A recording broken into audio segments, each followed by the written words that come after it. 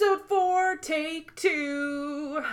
Because we fucked up the last one real bad. We didn't fuck it up. Everything else fucked it up. Asshole dog fucked it up. True. It is episode 4 of the Bad Dad Club. I'm Ariana. And I'm Jess. And this is the podcast where we talk about bad dads. Last episode, we talked about Jack Torrance in the movie The Shining. This week, we're having ourselves a motherfucking book club because we're talking about Jack Torrance from the book. Yeah, we read a book for this. Like, we're committed. Yeah, this was like over 600 pages of reading for you guys. Of reading early Stephen King, might I add, which is not great. No. No, this is not... I would say out of the 600 pages, you could probably cut 300 of them comfortably and still tell the same story in a better format. Yeah.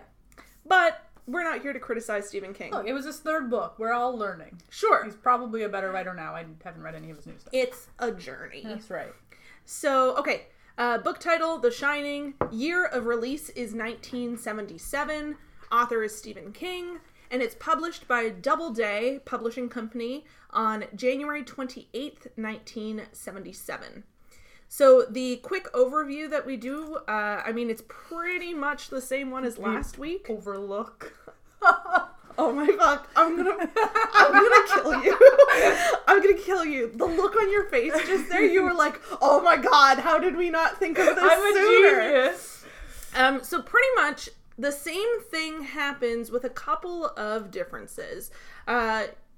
Basically, Jack Torrance, his wife Wendy, and his son Danny all move to the Overlook Hotel to be the winter caretakers. Shit goes down. This time, it's much more paranormal and less interpretive than last episode. Yes. This one's pretty just supernatural it's altogether. Just a lot of Stephen King telling us that it is supernatural. Yeah. But we still have kind of the same basic thing. They go to this hotel. They're stuck there for the winter.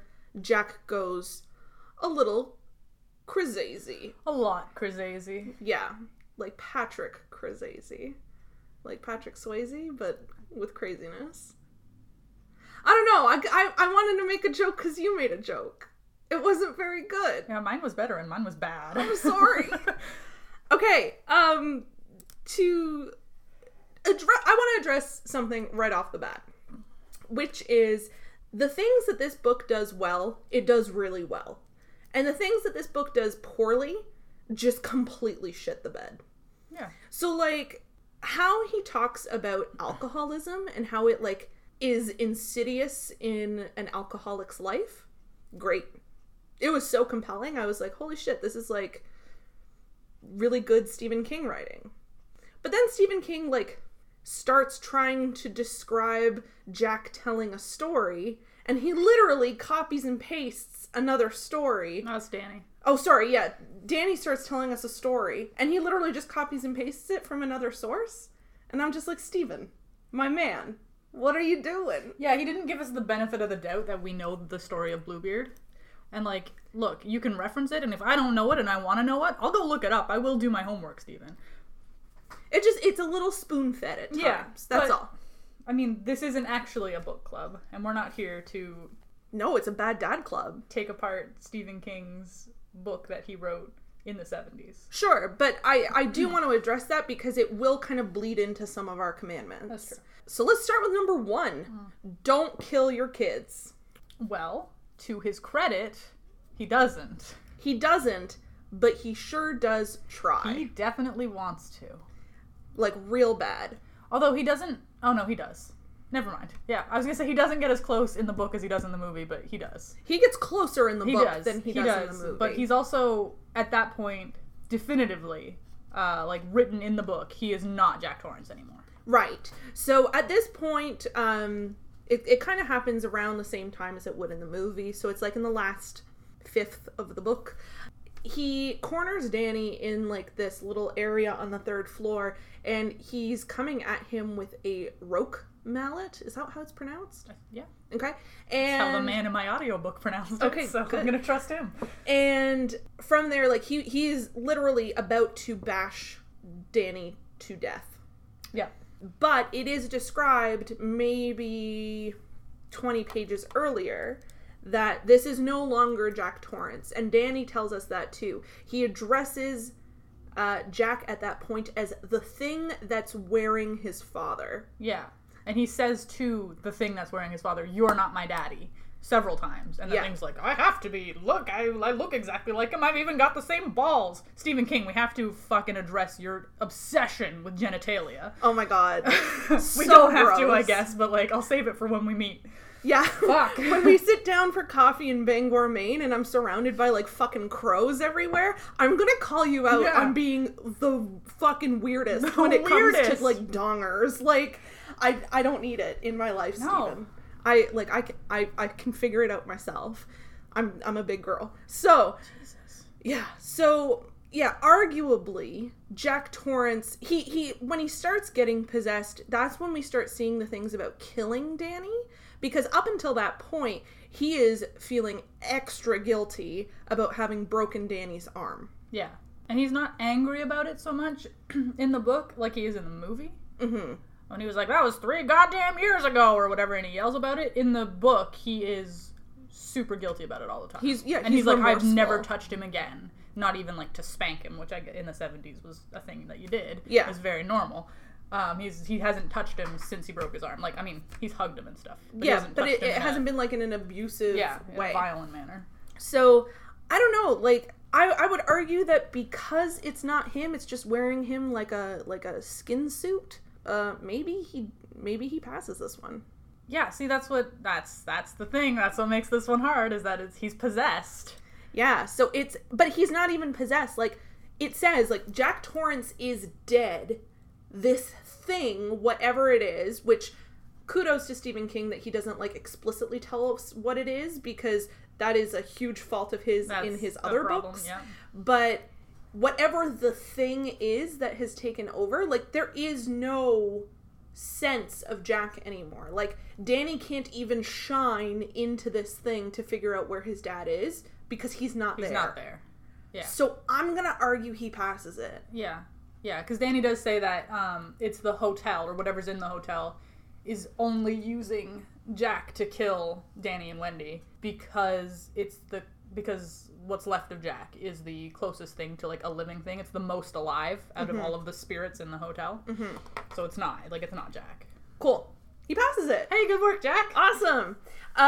So then we get to don't physically, emotionally, psychologically, or sexually abuse your kids. Now, he does do this one. Yeah, this one is still a thing. So it does start, we kind of have a similar thing that we had to the movie, except this time, instead of dislocating his shoulder, Jack grabs Danny's arm, and he does give him a spiral fracture. Yeah. He breaks his arm. And I think this part is pretty much sort of covered in the movie as well, where Wendy threatens to leave, or is like, this is like kind of a breaking point. Danny's kind of like afraid of him a little bit, but this is also the part where he stops drinking. He doesn't stop drinking right after he breaks Danny's arm, actually. He stops drinking 3 months later when he and his friend are out drunk driving, and they run over a bike, and he's afraid he killed a kid, but they can't find the kid, and there's like no news of a kid dead anywhere, so he's like, I guess there was just a bike in the middle of the road. But that's the thing that scares him enough to stop drinking. That's true. Breaking Danny's arm. That's true. And that's when Wendy is going to say she's going to leave him. And he's like, "No, I've quit drinking. Just give it up. Talk to me next week." And then they never talk about it again. Because things get better from there. Yeah. So there is something there worth noting about how, like, yeah, Jack doesn't seem to want to change because of Danny, I guess. Yeah, well, I mean, he does cite that as being like a reason that he does it eventually. Yeah, he does want to change, but I guess he's not like scared enough or something to stop drinking. Like, I mean, he's got an addiction. Yeah. It's hard, right? Yeah, I think that is one of the things that leads him to yeah, if that's not sober. Rock bottom, then hitting the bike is. Yeah. And he and his friend that he's like drunk driving with both quit at the same time because of that event. Yeah. Yeah. Okay. But that doesn't really like excuse the rest of the abuse, which is like, you can argue maybe that it's kind of overlook influenced, but they're not there that long. I know that the hotel starts working pretty fast in the book on its, like, end goal. They are there significantly longer in the book than they are in the movie. Because in the movie, like, Jack tries to kill them all, like, on the Thursday after they get there. And in the book, they've been there for months. Yes.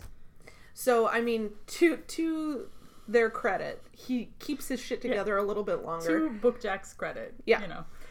But it does kind of start to show in the way that he starts manipulating Danny and how he's kind of like there's a part where they're talking about how it's through Wendy's perspective, and she's talking about how she doesn't think it's really like it kind of hurts her feelings that Danny clearly likes Jack more, despite the fact that Jack is kind of a crapbag father at this point.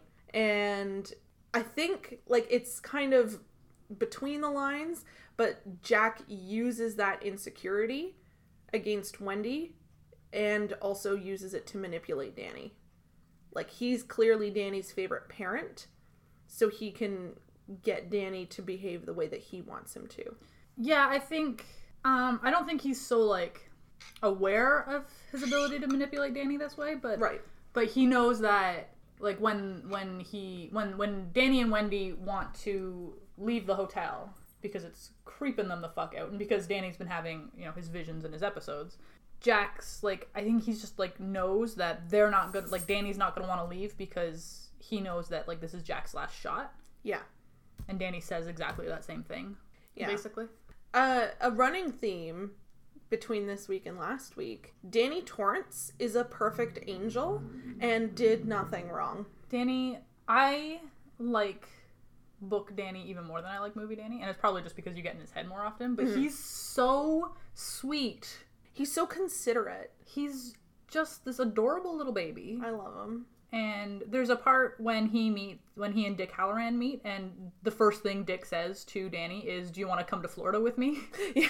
And I was like, "Me too, Dick. I will also want to adopt this child."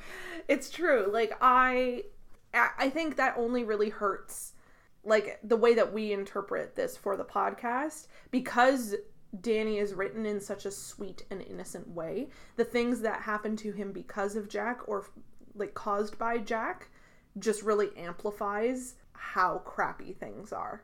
Yeah. You know what I mean? It's true. And he's like so understanding, Danny, because he's like, oh, well, you know, it's not Daddy's fault. He's doing the bad thing, which is how he refers to drinking.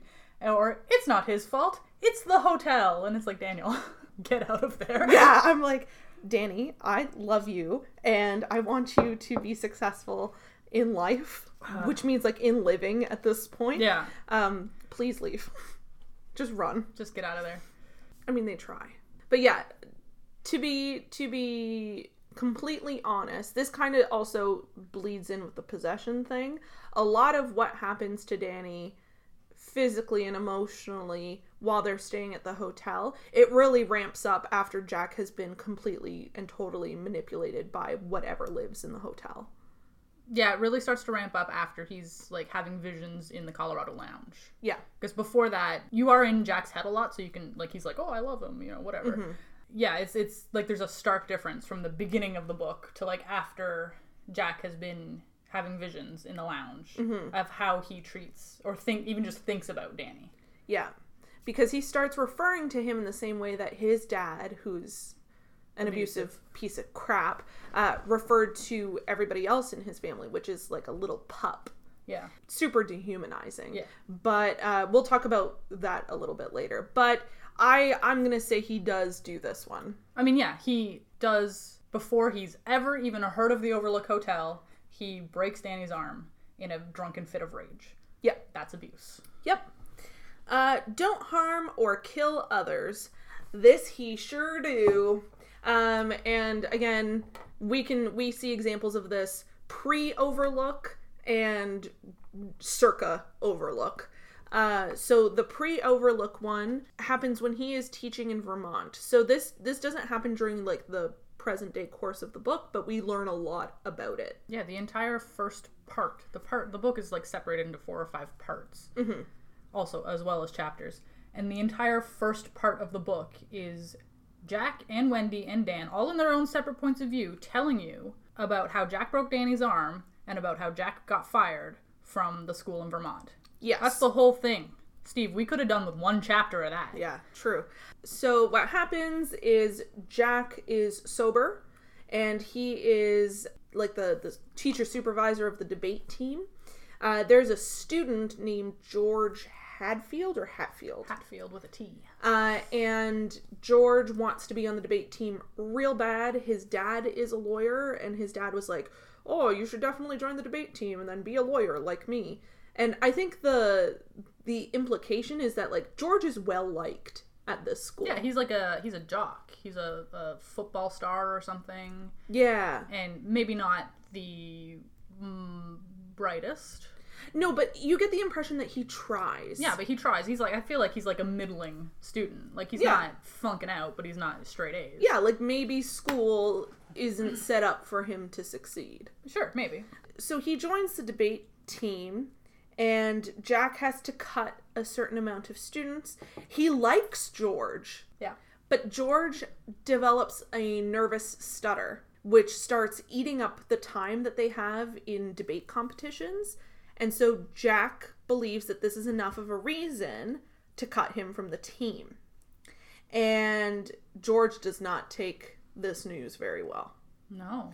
There's a confrontation about how George is begging to get back on this team. Well, he accuses Jack of setting the timer ahead.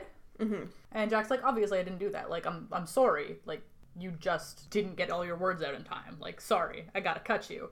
And George, like, swears at him and shit. And I was like, oh, Jesus, he's a teacher in the 70s. He could probably beat you. Yeah, at a private school? Yeah. Like, oh, no thanks. Up in the... It's a good thing your dad is rich. Yeah, no kidding. And a lawyer. This whole confrontation leads to, eventually, one day after school, George is slashing Jack's tires. And Jack finds him in the middle of doing that. And Jack snaps. And he just starts wailing on this kid. Yeah, this is after he's only been sober for not very long. Like a month at most, I think. Yeah, and I'm sure that, like, as somebody who is... I'm not excusing that. No. I'm sure, though, as somebody in recovery, it would be difficult to maybe control impulsive emotions without the thing that you're addicted to. Yeah. And he's I already can understand on that. Because he's used to being drunk at school. Yeah, which I think is also, like, kind of a weird 70s thing, but neither here nor there. But he loses it. Like, he tackles George to the ground and beats him into at least a concussion. Yeah, it's mentioned that George, he's not quite the same after.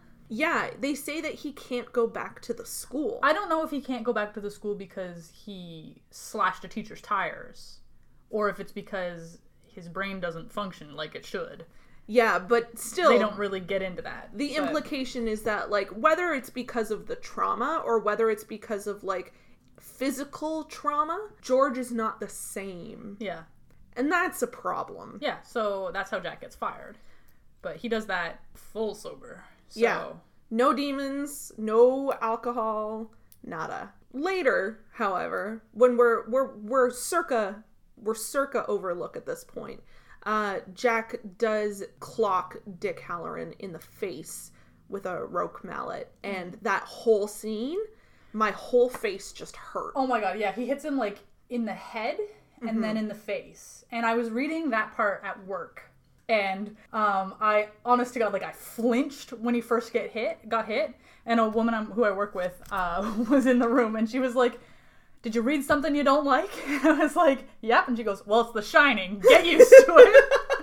I was like, all right, you got me. I mean, fair enough. But, I mean, just okay, I have a weird tooth thing anyway. I'm, like, constantly afraid that my teeth are all going to fall out of my head. But the part where, like, Stephen King describes the mallet hitting Dick in, like, the jaw and how it, like, crushes his teeth. Yeah, he's like... I was like, oh, no! It shatters his cheek and his cheekbone and all of the teeth on, like, the left side or whatever. Yeah. Nope. That's a hard fucking pass for me. Yeah. No, thank you. In Jack's defense, he is, like... He's full possessed. He's full demons there. Like, oof. But still, he hurts a student. Yeah.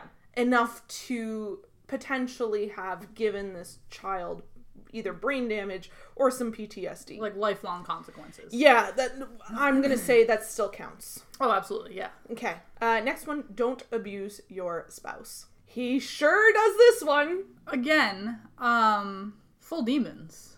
Okay, physically full demons. Physically full demons. Emotionally, debatable. Well, I mean, I think arguably just the whole time when he is an alcoholic and he is just, I mean, he doesn't give a shit about anybody but himself at this point. He's just drinking all the time. Arguably just that could be abusive. Yeah. He doesn't hit Wendy or anything, but he just kind of like, I mean, I was going to say he's inconsiderate, which is an understatement. He is inconsiderate, but like he'll show up drunk in the middle of the night and like kind of be a dick, and it's just not cool. Well, like he'll come home and Wendy's already worried because like he won't return her phone calls if they're at like a party. There's the whole scene. And he's drunk driving. Yeah, he's drunk driving all over Vermont. And he gets mad when Wendy, like, he'll be going out with his friends and Wendy will be like, oh, you're not going to drive, are you? I don't think you should. And he's like, fuck off. I'm driving. Yeah. But, like, the inconsiderate part, I guess, yeah, I would say that that's a little bit more than inconsiderate, considering he's uprooting their whole lives every day, and there's a whole part where Wendy says she didn't know which Jack she was going to get that day. I do have a quotation here that I wrote down. Please. Because I was taking notes. It says, she had never dreamed there could be so much pain in a life where nothing was physically wrong. And that's about when Jack was drinking. Wendy says that. Yeah, that's horrible. Yeah. That's horrible. Yeah, that's why I wrote it down. Now, granted, this book kind of is like a Jack Torrance sandwich. Jack Torrance at the beginning, or like pre this book, I guess, not great. Jack in the first half, maybe, of this book, where he's like trying to secure a job, and he realizes that he has done some shitty fucking things in his life, and he's like working to correct them. Yeah, he's like sober and attentive, and he cares about his family. And he spends time with his family, and they eat together, which is something I brought up last time. Like, he spends time. Like, he, at one point, which, like, granted, this is like some overlooked shit working hard, but like, he finds a wasp's nest in the roof of the hotel, and he remembers having one as a kid and how much, like, he thought it was super cool, and he really liked it. So he bug bombs it. And he's like, I'm going to give this to Danny. Like, movie Jack Torrance would never. I did have a thought about that today. Okay, because there's a scene later on in the book, after the whole bug bomb thing. Okay, because the bug bomb doesn't work. Like, no, Danny has the wasp's nest in his room, and he wakes up, and there's wasps crawling on him, and he gets his hand stung, and it's a whole thing, and, like, it's like the thing is full of wasps. So Jack assumes that the bug bomb was defective, and he, like, tries to, like, sue the company and shit. There's another scene, much later in the book, where Jack is remembering how his father used to deal with wasps. And that was, he would, like, smoke them out. He'd light a fire and smoke them out, like, with, like, wet leaves or something. Smoke them out all afternoon, so then they were, like, too smoke drunk to fight back, and then he would, like, burn the nest or something. You don't actually see Jack using the bug bomb on the nest before he gives it to Danny. What if he just smoked them out? Ah. Interesting. See, I just saw that as a metaphor for what was happening with all of them. They are the wasps, and he is the smoke. And they're too drunk to leave the hotel. I mean... And the whole thing is going to go up in flames regardless. Yes. That's what I saw that as. Yeah. But also, I just had that thought, like, I was sitting in the other room just this morning, and I was just like, oh my god. It's a conspiracy! Like, because you don't see it. And I was thinking about how, like, I mean, Stephen King doesn't like Stanley Kubrick's movie, but in the movie, you don't see what happens with Danny in room 237. And so it could be anything. You do see what happens with Danny in the room in the book. But I was just like, you don't see Interesting. The nest. That's super cool. And maybe, like, I don't think he would have, like, I honestly don't think he would have done it on purpose, but there's something he says, or he thinks to himself, much, like, when he's being fucking full-on possessed, where he's thinking about how he would never hurt Danny. And then he remembers breaking his arm, and then he's like, I would never hurt Danny sober, and then he thinks about the wasp's nest. And I was like, hold on there, Jackie boy. What you up to? Interesting. So it's like, see, I saw the lines. Yeah, but I saw that as, like, guilt, but you could definitely read that as, like, yeah, kind of like a putting him in his place Yeah. thing. But I also read the wasp nest being full of wasps even after they'd killed them. Like, when I was reading the book, when I got there, I was like, oh, this is like classic possession stuff. They're just suddenly being bugs everywhere. Yeah, very biblical. So, you know. Yeah. Back to the actual spousal part of this. Oh yeah, we're talking about spouses. I mean, once he's full on possessed, there's a whole scene. It's like a literal fight scene. Wendy goes to check on Jack because she can smell alcohol, even though there is no alcohol in this building. The spirits like manifest a martini for him, or like a few martinis. And he's like loaded. And she goes to check on him, and he turns around and he starts strangling her. And the only reason Wendy survives is because Danny attacks Jack to save his mom. Yeah. Which, oh my god, I read that part and I just wanted to cry. I was like, how ready was Danny to do this from like the get-go? No, I don't think he was. I think he hated that he did it. See, I don't think so, and I'll tell you why. Please tell me. Having been in a situation where my own father would come home at all hours of the night and be an abusive dickhead and kind of be threatening in that way, I always had the sense that either it was going to be a stalemate, so nobody wins, or it was going to have to be us versus him. I think Danny recognizes that from before they even get to the Overlook. I think after Danny's arm is broken and Tony enters the scene and all that shit happens, I think Danny is protective of his mom because his dad's already hurt him. What's stopping him from hurting her? Yeah, I mean, maybe. That's how I took it anyway. But that could be just because, like, that's my own experience. Yes, it could be. But I think it like, I wanted to cry. I was like, this poor child should not have to be in this situation. No, of course he shouldn't. But yeah, like, Jack, oh my god, Jack, like, whacks Wendy in the rib cage and breaks 2 of her ribs. Oh, he hits her square between the shoulder blades and he fucks up her vertebrae, and I just, ugh! Yeah. Ugh. It just, like, the whole last bit, I mean, it gets to the point that not even at the super possessed point, Wendy is sleeping with a knife under her bed, wrapped in a towel, in case something happens with Jack. Yeah, no, it's not for a long time that she's doing that. It's like one night. Because that night, they all sleep in the same room at this point. Jack doesn't come to bed. He's instead, like, having a crazy vision in the Colorado Lounge, and he's, like, partying with, like, fucking Lloyd and Derwent and all the fucking mobsters and shit. And they can hear him just, like, yelling around to himself. Yeah, because they can hear some party sounds. Like, Wendy at that point can hear some party sounds, which is, like, full-blown possession. Yeah. But yeah, they know that Jack's just down there having some Jack time, and they just have the door locked, and it's right after that. It's like the next day, Wendy goes downstairs to make them food, right? And she finds Jack, and then she's already got the knife. Yeah, and she finds Jack, and that's when he attacks her. And they put him in the cellar, or in the food storage pantry. That part is pretty much like shot for shot from the movie, or I guess the movie is shot for shot from the book. All right, let's move on. Don't commit infidelity. He doesn't do it. No, and he doesn't. Yeah. Okay, so he doesn't do it, but there is one part. He's having his fucking crazy party.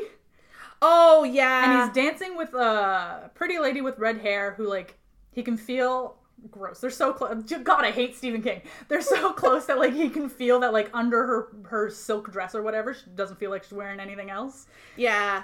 And then he's got, like, a bone, and he's just, like, and she's, like, rubbing up on his bone. And she's like, hey, we should, like, I'm supposed to be here with, like, some big hotshot, but, like, we can slip away. He won't notice. And then they don't end up slipping away. But, like, Jack is kind of thinking about it. Yeah, I don't know how to take that. Don't know that I would argue, really, that is, like, infidelity. Like, they're just dancing. Yeah, and, like, he's wants thinking about to, it, but never once before that moment does he think, like, I want to leave Wendy for another woman. They go into town a lot in this one. Never mentions anybody in town that he would, like, rather bone down with or anything like that. He doesn't even really, like, think about, like check somebody out when she walks past or anything. And I think, though, part of this is because Wendy in the book is attractive. Yeah, she's super hot. There's one point when they get into the Overlook Hotel, and it actually says that heads turned when Wendy walked in. Yeah, because, like, she's supposed to be stunning. They're much younger, also, worth noting. They're not, like, I would argue that the family in The Shining is, like, the movie. It looks like they're, like, close to their 40s. Yeah. The young couple, like, Jack and Wendy in The Shining, are not even in their 30s yet. No, they got together in college, and Wendy, she finished college, and then they got pregnant and, like, got married. And yeah. Jack was in grad school while she was, like, home with Danny, like, when he was an infant. Yeah. So they're, like, maybe our age they're, like, at this point. Like 28, maybe. Like, they're, like, prime of their life kind of thing, right? Yeah. Like, Wendy is a bona fide MILF. Yeah. Yeah. So I can kind of see the difference in tones here, right? Wendy in the book is super attractive, so why would Jack think about other women versus the way the movie is casted? And not to say that Shelley Duvall is, like, an ugly woman or anything, but, like, she's not like a bombshell. She's not like a blonde cheerleader bombshell. Yeah. So there is, like, a stark tonal difference. But I mean, not just that. Jack does say a whole bunch of times in the book that he loves Wendy. He says he's remembering that he's remembering the time that he broke Danny's arm, and he's remembering the look on Wendy's face. Mm-hmm. And he was like, she hated him in that moment. And he's like, what did he say? The day that she and Danny left him, because he was expecting them to leave at any point, would be the day that he died. Yeah. That's what he said. Or the end of his life or something. Like, yeah. He does love his family. And, I mean, worth noting, he and Wendy do have sex in this book. Several times. Like, this is not just, like, a stay together for the kids thing. Like, I think Jack and Wendy are, like, in love with each other. Yeah. I buy it. I buy it. So I think the dancing up on the lady thing, I would probably argue that's probably more Overlook influence. Well, yeah, he's also, like, full tilt possession at this point. Yeah, and he's drunk. And he's having, like, a psychosis or something. He's hallucinating this whole big party. Yeah. So, I don't know. Yeah, it's kind of up there with, like, does he try to kill Danny or does the hotel try to kill Danny? Yeah. I would argue that this is the hotel at this point. Yeah. So I'm not going to say that he wants to commit infidelity. I just wanted to bring it up. Yeah, no. Good job, Jack. Don't use your addiction as an excuse for bad behavior. That's the whole fucking book. That is the book, yeah. He excuses his drunken behavior a lot. And it is later in the book when he's, like, not thinking Jack thoughts. He's thinking Overlook thoughts. But he says something about, he deflects a lot of things. He claims that, like, they weren't his fault. It was other people doing things to him. He says, direct quote, he had not acted, but been acted upon while he was in Vermont a lot. Right. And it's like, Jack, nobody poured those martinis down your mouth. Right. Like, it was you. You made those choices. Yeah. I think, again, like I said at the beginning, what Stephen King does well with this book is he addresses, like, addiction mentality well. Yeah.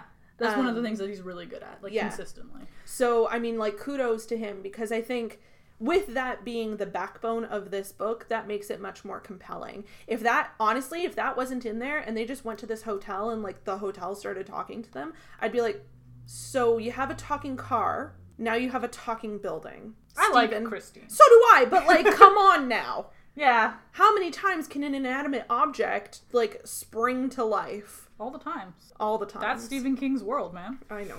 All right. Do you have anything else for that one? Because, I mean, like, really, to really go into this one, I'm going to fucking open the book and I'm just going to start reading. About, like, at any point? No, the other thing I have about Jack, which isn't really his... Oh, fuck. I've got notes in 2 different books. That's the problem here. It isn't...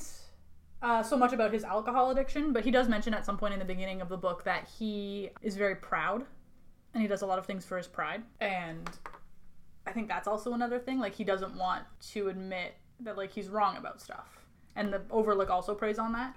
Also, he's so self-indulgent with, like, his own thoughts. Like, he's, you know, I mean, he's, like, a literary douchebag. Like, he's in his 20s, I get it, we've all been there. Yeah, but, like, oh my god, sometimes it's just hard to read. Like, he's literally, like, guy from the MFA or whatever the Twitter handle is. Yeah. Like, very much so. And, like, at one point he talks about how he was supposed to be the next great American writer. Yeah. And I was just like, Jack, I study American literature as, like, almost my job at this point. Your play is not very good. Well, he figures out it's not very good. And he gets mad about it. That's true. But, like, he tries real damn... just stop. Well, I mean, he was published in Esquire. Oh, yeah. Have you ever fucking been published in Esquire? No, I can't say I have. So sit the fuck down. I'm already sitting down. I'm not trying to be the next great American author. I'm trying to be, like, a mediocre podcaster at best. I mean, you're Canadian, so... I've achieved it. The next... What? I'm done. I'm there. I meant the next great... You can't be the next great American author. You're Canadian. True. You'd have to write about, like, getting lost in the tundra and eaten by a Wendigo or something, and then you can be a Canadian author. Yeah, except that's, like, kind of racist. Yeah. So don't do that. Alright. So, next one. Do not be bad to your parents and family. His family is bad to him. Yeah, Jack's father is Krulings. Yep. And a mother. And Jack's father is abusive to all of them. Jack's the youngest. He didn't even know when he was growing up that, like, it was weird for your father to beat you. Yeah. And it's not like this would be, like, 60s beating. This is, like, at one point the man has a cane with, like, a hard, like, top. And he beats his wife so badly that she falls out of her chair at the dining room Yeah, she ends table. up in the hospital. Like, and the kids call they call the doctor, and they say that they can't tell the doctor why. He just needs to come because it's on the connected grid. Yeah. And they don't want other people knowing that that their dad is, like, this abusive. Yeah. That's bad. And then he lies about it, and he's like, oh, she fell down the stairs, and then she corroborates it. And Jack hates his mom when that happens. Yeah. And he does refer to his mom as being, like, quiet and, like, kind of, like, spineless and stuff. Yeah. But, like, I mean, she's an abused wife, so... Yeah, and I mean, I think that is supposed to show us, like, the two sort of outcomes, or not the two outcomes, but two of the outcomes that can happen in an abused household. Yeah. You either believe, or you start kind of corroborating with your abuser for your own self-preservation, or you go on the full offensive. Yeah. So, yeah, Jack's dad, he could have a whole episode by himself. Oh my God. He's the worst. Yeah, he's, like, got, like, maybe a chapter, maybe 2 chapters in the whole book. Fucking... His dad's also an alcoholic, which I think is worth noting. And bad times were had by all. He dies when Jack is still in school. Yeah. And Jack doesn't really communicate with... is his mom around? Doesn't really say. Jack doesn't interact with the rest of his family after he gets to university. One of his brothers dies in Vietnam or something. Korea. Somewhere. Maybe it is Vietnam. Yeah, it is, because they talk about the Viet Cong. So yeah, Vietnam. And his other brother and sister, I think he just doesn't talk to anymore at this point. No, it's very much implied that he's just kind of like, I'm getting the fuck out of here, and I'm gonna stay the fuck out of here. Yeah. Which, I mean, also kind of makes it really tragic how shit unfolds for him. Okay, next one. Do not lead a life of crime. I mean, he was a teacher. He's an author. He does drive drunk, but at that point, it probably wasn't, like, illegal. He assaults a kid, though. Yeah, I wouldn't say it's a life of crime, but it is a crime time that happens in his life. Yeah. So, not a life of crime. No. He's not, like, selling meth on an international level. He's not. Okay. Which is apparently, like, our basis for what a life of crime is. Yeah. And then do not be a giant fucking liar. I mean, he still is. He does. Yeah, he lies to himself all the time. It's part of his, like, self-indulgence thing. It's part of his addiction thing. And also, he lies to other people about how he traps them in the Overlook. Like, he lies to... I mean, he pretends... He is going to make sure the snowmobile is working so they can get Danny out of there. And he does some of it, and then he's like, no, I fucking hate my family. And then he pretends to not do it. And then he's like, oh, no, wait, I see Danny. I love him. So then he fixes the rest of the snowmobile, and then while he's doing that, he goes, fuck these people, and he throws, like, the motor, not the motor, but the Magneto. Yeah, it is the Magneto. He throws the Magneto into the snow so they can never get out. And Danny knows about it the whole time, and Jack just pretends that He It just lies never about happened. it. Yeah, he's like, oh, I couldn't find it. And Yeah. like, I wish Danny was a messier bitch and was just like, oh, you never found it? I mean, obviously he's not going to do it. No, because he's a 5-year-old and his father he's been having dreams for months about his father killing him with a roque mallet. Yeah. But like, if I were Danny Torrance, yeah, you're I the would messiest bitch there is. I know. So I would have just been like, no, excuse me. Yeah, Jack also lies about shit that he's seen in the Overlook. Yes. Because the thing with Danny in the room with the old lady getting him happens. Mm-hmm. And so Jack goes to see it. And he doesn't make out with the lady at this point. He doesn't even really see her. No, he hears her and he's trying to run away. Yeah, he hears her and he sees like something appear behind the closed shower curtain in the bathroom. And he's like, I'm not fucking looking back there. And then he tries to run and he hears her like get up and come after him. Yeah. And he's terrified. And then he lies and he pretends there's nothing there. And also, there's, instead of a hedge maze, there's a bunch of topiary animals outside on the grounds. And Jack is like doing something in the play. Oh, he's supposed to be trimming them. Yeah. And then he goes and he like hangs out in the playground for a bit, because why the fuck not? Yeah. And then the hedge animals all start moving and like coming at him, and it's like they don't move when you're looking at them, and it's like it was a creepy scene. It was. And he like shits his britches and then pretends that it didn't happen. Yeah, like not noteworthy at all, apparently. Well, I mean, no, he thinks that it was just like a hallucination, that he was just like dreaming or whatever. Yeah. And then, but like that one kind of excusable, but then like he sees other shit later and it's like, put the fucking pieces together, Yeah, Jack. actually. All right. We got the sexy scale and we got the evil scale. Oh god, we're at the end already? Yeah, let's do sexy. I don't think he's sexy. I mean, I don't think he's sexy because he's like a literary douchebag, but I mean, it is written into the book that like he is quite handsome. When I was Is this an objective or a subjective scale? I guess because I don't think he's sexy. I mean, I guess like I'm gonna do both. I'm gonna give him a 3. Mostly because while I was reading, oh my god, Jason, while I was reading this book, I kept picturing like very conventionally attractive actors playing Jack Torrance in my like mind theater. And it was much scarier the more attractive he was. Yeah, I managed to imagine, pretty much, I'm going to be honest, pretty much exclusively Cillian Murphy is who I was imagining, because you brought that up at one point. I was imagining him for the beginning of the book, but then, like, the second Jack had his first hallucination at the bar, where he was talking to Lloyd, that's Jack Nicholson. And then the entire rest of the movie, I was like, so like he's running around yelling Danny with the mallet. I was like, oh, that's Jack Nicholson. That can't be anybody else. It flipped for me. There were certain scenes that are taken almost verbatim from the book that are in the movie that I was like, it's impossible for me to not think of Jack Nicholson at this moment in time. But there were other parts that I was just like, no, like Jack's kind of like attractive at the very least. I wouldn't say he's like sexy. Like, I don't want to fuck Jack Torrance. I also don't want to fuck Cillian Murphy, so I don't know why I was imagining him. But like, I would say a 3. Oh god, no, that's too high. Like, I was willing to maybe give him a 2. 2.5? No, not from me. He's getting a 2. He's lucky he's getting a 2. I'll give him a 3. And then evil scale, 1 to 5. I don't think he's as evil, because him personally, he's done some shitty things, but he, like, at the beginning of the book, is really trying to, like, atone for his sins and, like, be better. And then he's just is weak. Yeah. Like, yeah. I don't, honestly... The devil's so much stronger than a man. Like, he can't help it. I definitely...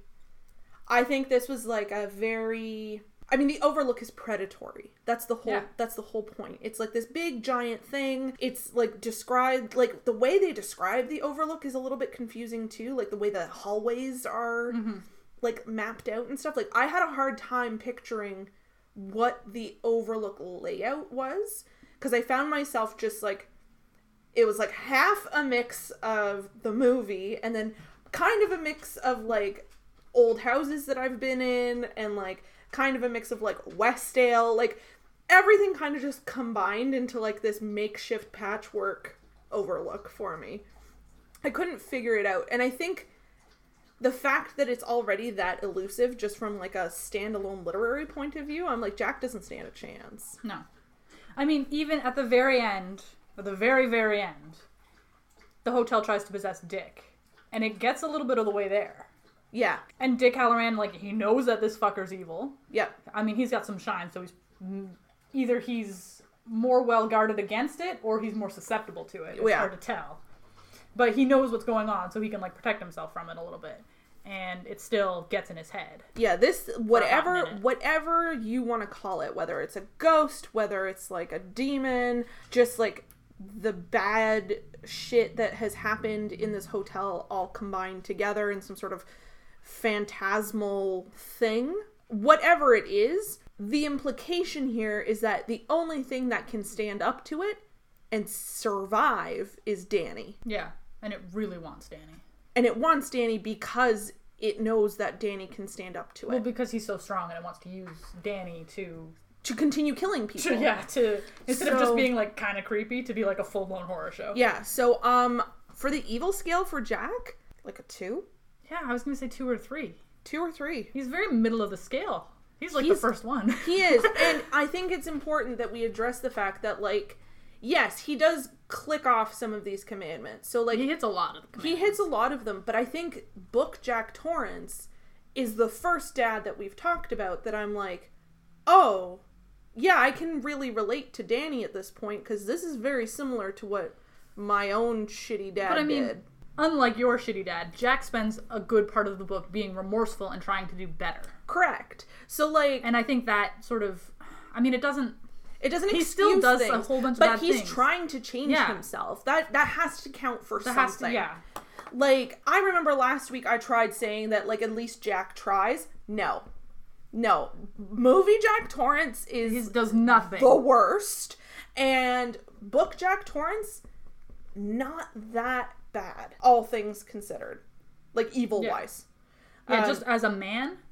I mean, he's still a bad dad. Yeah. That's the thing. Like, you don't get on this podcast and we don't get to the end of it and we're like, oh my god, maybe he's a good dad. No, don't get that twisted. No, I mean, unless, like, we really didn't do our research and we're just like, oh, maybe this guy, and then it turns out he's amazing. He's still a bad dad because even hitting one of these very overarching commandments puts you in a position to be a bad dad. Yeah, you're hurting others. Yeah.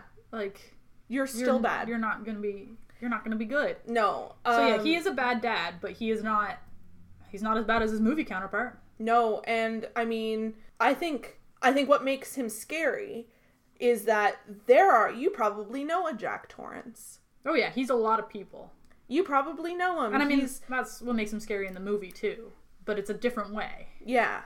Where Jack Torrance in the movie is, like, literally answering a dog whistle for, like, all sorts of genocidal shit.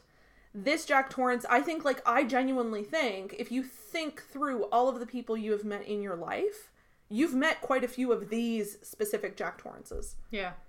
Like, you know somebody who, they seem really fun, and they're really intelligent, and they seem to have their shit together, and they've got, like, a really nice family, and it seems that all things are going great for them. And I think being conventionally attractive is also something you have to take into account. For sure.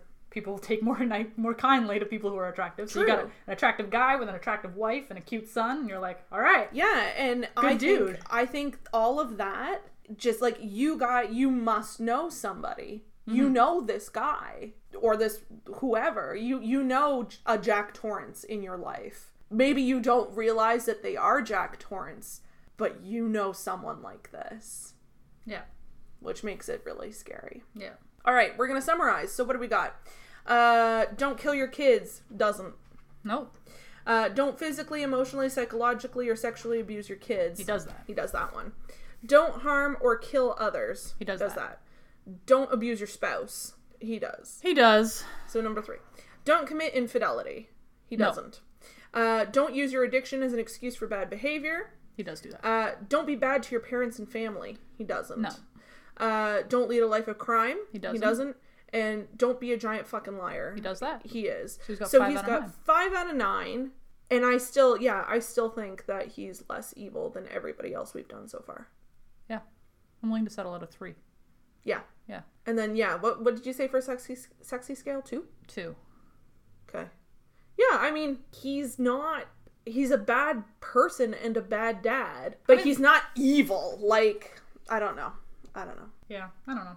I hope that, like, I don't know. It's hard for me because if you fast forward Danny's story, like, hopefully Danny has gone to therapy and, like, this has helped him move forward. He probably hasn't, because it's gonna be the 80s and mental illness doesn't exist yet. No, I mean, I read the excerpts at the back of the book for Dr. Sleep, which is the Shining sequel that came out in 2013. Oh, yeah. Danny's not doing good, y'all. Yeah, no shit. But it just, yeah, I don't know. Like, my hope for Danny, like, the end of this book is, I feel sad. I feel really sad at the end of this book. Because you got Wendy, you've got Danny, and you have Dick all in Maine together, and they were, like, summering in Maine. And Wendy's, like, in a back brace because of everything that happened.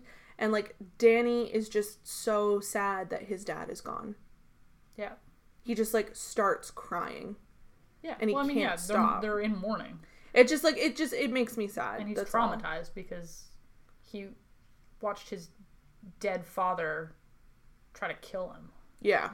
I mean, it's a little traumatic. A little bit. Well, I'm just saying, like, that could cause some trauma. Yeah. Yeah. Wow. I do want to mention, which you brought up, actually, is that in the book version, Jack never uses a slur. Yeah, so this was something that I noticed because... The hotel does a lot. Oh, yeah. The hotel is, like... N-words just ablazing. Oh my... No, and not just the hotel, but Stephen King also. Like, in the narrative portions, I'm just like, Stephen... Yeah. There are some slurs here, and I think we need to address them. Yeah. What are you doing? Yeah. I understand that this is the 70s, but, like, no. Holy shit. Yeah. So that, I mean... It is not great. It is interesting. Jack himself doesn't ever use a slur, I don't believe. No, and there's no, like, weird implication. There's no implication at all that he would do that. No. Actually, when I brought it up to you, I was like, it's interesting because in the film, when he says it, like, he waits for Grady to say it first and then he says it back. And he is kind of, like, excited about it. I genuinely do not think that this Jack Torrance would have said it back. No, and he doesn't, because Grady says the N-word to him. And Jack immediately, he's like, oh, are you talking about Halloran? Yeah. Like, not that he thinks of him that way, but, like, that's the only person that he could be talking about. That's the only... Because he refers to him as, like, the N-word cook. Yeah. And Jack's like, are you talking about Halloran? Like, what? And I think, like, to book Jack's credit, like, at the very least, he's not the one that's, like, continually perpetuating this. Yeah, I mean, he doesn't turn to Grady and be like, hey, motherfucker, that's not okay. He, in fact, keeps talking to him and is like, oh, you're gonna give me more drinks? Let's talk forever. Yeah. But he doesn't say it, and that's gotta, I mean, I guess. I mean, it's better than the movie. He doesn't take the bait, I guess. Whereas movie Jack does. Yeah, he doesn't say it, he doesn't think it. He doesn't think of Dick as less than a person at any point. No. He asks Danny a few times about Dick, because, like, Danny feels more comfortable in the kitchen because it reminds him of Dick. And yeah, he gets some shines from Dick. Yeah, and, like, the implication there is that, like, Jack's like, oh, my son made a friend. It's not anything sinister. Yeah, no, he's kind of like, oh, like, they clicked. Cool. Yeah, and that's really, like, the end of it. Yeah. Up until Grady starts, like, slurring everywhere. Yeah. Wendy at one point is worried that Dick's gonna kidnap her son, but that's because Danny gets in the car with Dick. Like, yeah, and they literally met, like, 20 minutes ago. Yeah, and, like, 3 times Dick's been like, you want to come to Florida with me? Yeah. I'm like, okay, well, not subtle, my friend. No, but... I mean, I think that one's a justified worry. That's, like, stranger danger. That's just parent stuff. That's not, oh, a black man's gonna steal my child. That's any person's gonna steal my child. And honestly, that is worth noting, because there is, like, the underlying racism in the film, whereas that's not a thing here. Like the Colorado Lounge is not decorated in Apache and Navajo motifs. No, they don't mention natives at all. No. And it's not on like the Indian burial ground or anything like that. Like there's the only real person of color that we see in this entire book is Dick. Yes. And the whole family treats Dick with at least kindness, if not respect. Yeah. Cool. There's a quote I've got here. I don't remember who says it. I didn't write it down, but it might have been Dick. It might have been Ullman who says, I think it's Dick. We try to keep racial balance here at the Overlook. And I just wrote it down because I was like, well, not in the movie. Yeah, no, in the movie, not the case. No, but yeah, there's not like a racist thing in the hotel. I mean, the hotel itself is very racist, slurs aplenty, but I feel like the shit that happened in the hotel wasn't so much like racist shit and Indian burial ground shit. Mm-hmm. It was like drugs and sex and booze and mafia. Yeah, stuff. all the stuff that would attract Jack to it. Yeah. This is not like the ambiguity in this is taken all out. Yeah. There's no ambiguity here. Where you're left with 10 different interpretations and all of them are valid in Kubrick's film, there isn't really another interpretation for this. Like, the hotel is evil. That's a 5 out of 5 on the evil scale. Absolutely. It might break the scale. But, yeah, cool. Yeah. That's it. I don't think I have anything else to add. No, I don't Danny's think so. an angel. This Jack Torrance made me sad. Yeah. He does more making me sad than making me terrified. Mm-hmm. And that's it. That's all I've got. Yep. Cool. That's the whole thing. The rest of my notes are all just shit about like Danny being adorable. Danny has a New England Patriots shirt, which I thought was worth noting. He probably loved Tom Brady. Fucking go! Oh my god. Well, I mean, Danny can't be held responsible for his choices in football teams, I guess. Well, I mean, he's a child. From the New England area. He watches sports with his dad. He's 5. It's not his choice. Look, I'm just saying, maybe one day he will learn. Are you going to read the next book and find out? Oh, God, no. No. Oh, no. Hard pass. All right. Quick summary, just one last time. 5 out of 9 on the commandments. A 2 from Jess. I'm not budging from 2. And a 3 from me on the sexy scale, and then a 3 on the evil scale. Yep. Rats, Jack. You're the least shit evil person on this list so far. A dubious honor. Yeah. All right. Well, you're still on the list, fucker. That's it. Goodbye. This is the Bad Dad Club. I'm Ariana. I'm Jess. Bye. Bye.